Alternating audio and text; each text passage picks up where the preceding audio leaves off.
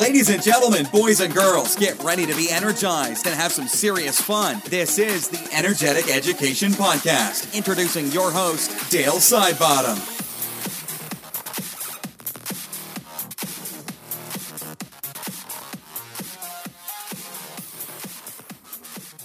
A huge warm welcome to everybody out there, and this is number 28 of the podcast. And today's episode is a really exciting one, and it's a third episode of sort of the three-part series where 2 weeks ago we talked about using dice to engage students. Last week was using a deck of cards, and today, episode number 28, is called Uno is Number One. And you've probably guessed it by the title that we are now using a deck of Uno cards, the 108 fantastic colourful cards that are in a deck to engage students. Now, the activities that I'm going to give you today, these are examples, and like the other previous episodes, what we'd like you to do is use these as a template, okay? And we're going to talk about how easy it is to use these for different subjects. Now, I really like Uno cards, and I suppose for me, it relates back to my childhood when every holidays, particularly Easter, would go camping. And Uno was one of the games that we played, and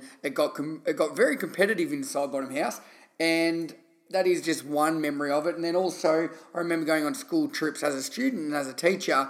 One of the things you do at night is play Uno because everybody knows it, everybody's played it, and it is a really fun game. So I think that's sort of why I wanted to talk about these games today. And not only that I've used these with students and teachers all around the world now, and they have been a huge hit. So the three activities I'm going to go through today is one's using Uno for a geography lesson or game. Another one is using Uno in a swimming pool, so for a swimming setting. And the final one is an Uno brain break game that can be used in the classroom as an energy break or to start off the day or anything like that. So if you don't have a deck of Uno cards, that is the main thing you'll need for obviously today's episode.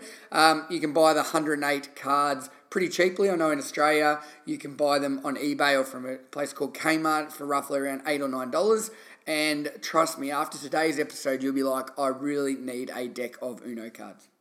Anyway, all right, here we go. Get your pen and paper ready because I'm about to share some amazing activities with you. Now, Uno Geography is the first game. And with all these games, you can either play them as a competition where obviously at the end of the game or until the deck runs out, whichever team's got the most cards wins. Or you can simply just do it as a lesson starter where groups will flip over a card, they'll complete the set question or exercise or whatever you're getting them to do, and then they'll go and do another one. I like making them into a game, and I'm going to show you a few different options about how you can do that.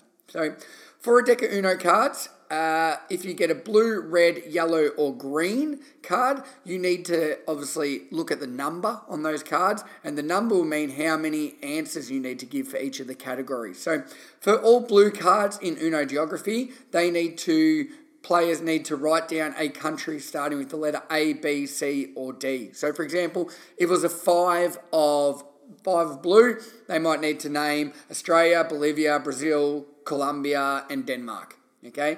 Once they've done that, they can go and get another card.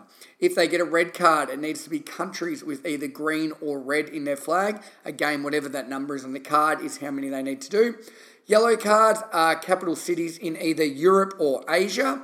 And green are countries in the Southern Hemisphere. Now, if you get the same card over and over, you can't repeat either capitals, flags, countries, or things like that. You need to get creative and think of new ones. Now, in my game, because I play this one a lot in Australia, if you get a reverse, you need to write Australia backwards. If you get a skip, you have to skip around the classroom, all right? So, or you might make students skip outside or something like that. If you get a draw two, all right, that means you're doubling your next card. So, for example, if I got a draw two and then I went and picked up a 4 of yellow, I would need to answer 8 capital cities in either Europe or Asia to get those points. Now, a wild card, I always have that as a free card. So you can basically get 1 point for nothing and then you go and pick another card. And if you get a wild draw 4, you need to pick 4 countries from different continents around the world. Now, this game works awesome as a lesson starter. 5 minutes, at the end of the 5 minutes, the pair or team who has got the most cards are crowned champions. It's a lot of fun. This I like using, and I know for those that have come to my workshops, I use this all the time with teachers, the classroom teacher workshops I run, and it is a huge hit. So just think about that whole time, how you could substitute my geography questions with any subject that you're teaching. All right, so that was Uno Geography. Now, Uno Swimming is a little bit different, and this time when you pull over the colour cards, it doesn't matter what number's on there because you're simply just going for the colour. Now, I suppose one of the big things with swimming is that students in the pool cannot go and get a card because they're wet. You don't want the cards getting wet. So non-participant students who are not swimming for some reason, they will be the card masters and they are in charge of flipping over the cards for the students. Or you could laminate them if you like and then they can get wet. Now, I don't play this as a game, all right? So it doesn't matter how many cards you get because we're not counting those. So this is more just a different way to mix up a swimming lesson. Now, here's what I've got written down. So if you get a blue card in my game, you need to do 50 metres freestyle and 10 squats. If you get a red card, it's 50 metres backstroke and 10 sit-ups. If you get a yellow card, it's 25 metres breaststroke. If you get a green card, it's 25 metres butterfly. If you get a reverse, you need to complete your previous card again. If you get a skip, you need to ask another student to repeat their card. So this is like a nice bullying sort of card that you get the opportunity to go and ask a student to complete that movement or that swimming stroke again. If they get a draw 2, say it's double the next card, like exactly the same in Uno Geography. So for example, if they got a blue card, they'd need to swim 100 metres freestyle and do 20 squats. In my swimming game, my wild is a little bit different. If a student gets a wild in my game, they need to yell out, "Wild!" And then all students need to jump into the pool and the teacher sets a timer and they need to tread water for 1 minute. When that time is done, teacher blows a whistle and students continue on what card they were currently completing. And if you get a wild draw 4 in my swimming Uno, then you need to swim 25 metres of each stroke. Now, I made a rule that students couldn't use a skip on students who had got a wild draw 4. And you can probably guess why. That just means that they would have just been swimming continuously for a long period of time. All right, so that's how I've used Uno in the swimming pool. And as you'll see there, that isn't a game. It's not a competition. It's just a really fun way to mix up my swimming class. Now, final one I want to share with you today is Uno Brain Break. Now, I use this in the class. For example, if I'm running a hour and a half session, the students cannot learn that long and they need a little energy break. I like to play a game, and with today's game, we're playing Uno Brain Break. Now, I normally have groups in 4 teams here. So I'll split my class into 4 even teams, and then basically as a team, they need to get a card, complete that card, and they're trying to complete as many as they can in the 5-minute time frame.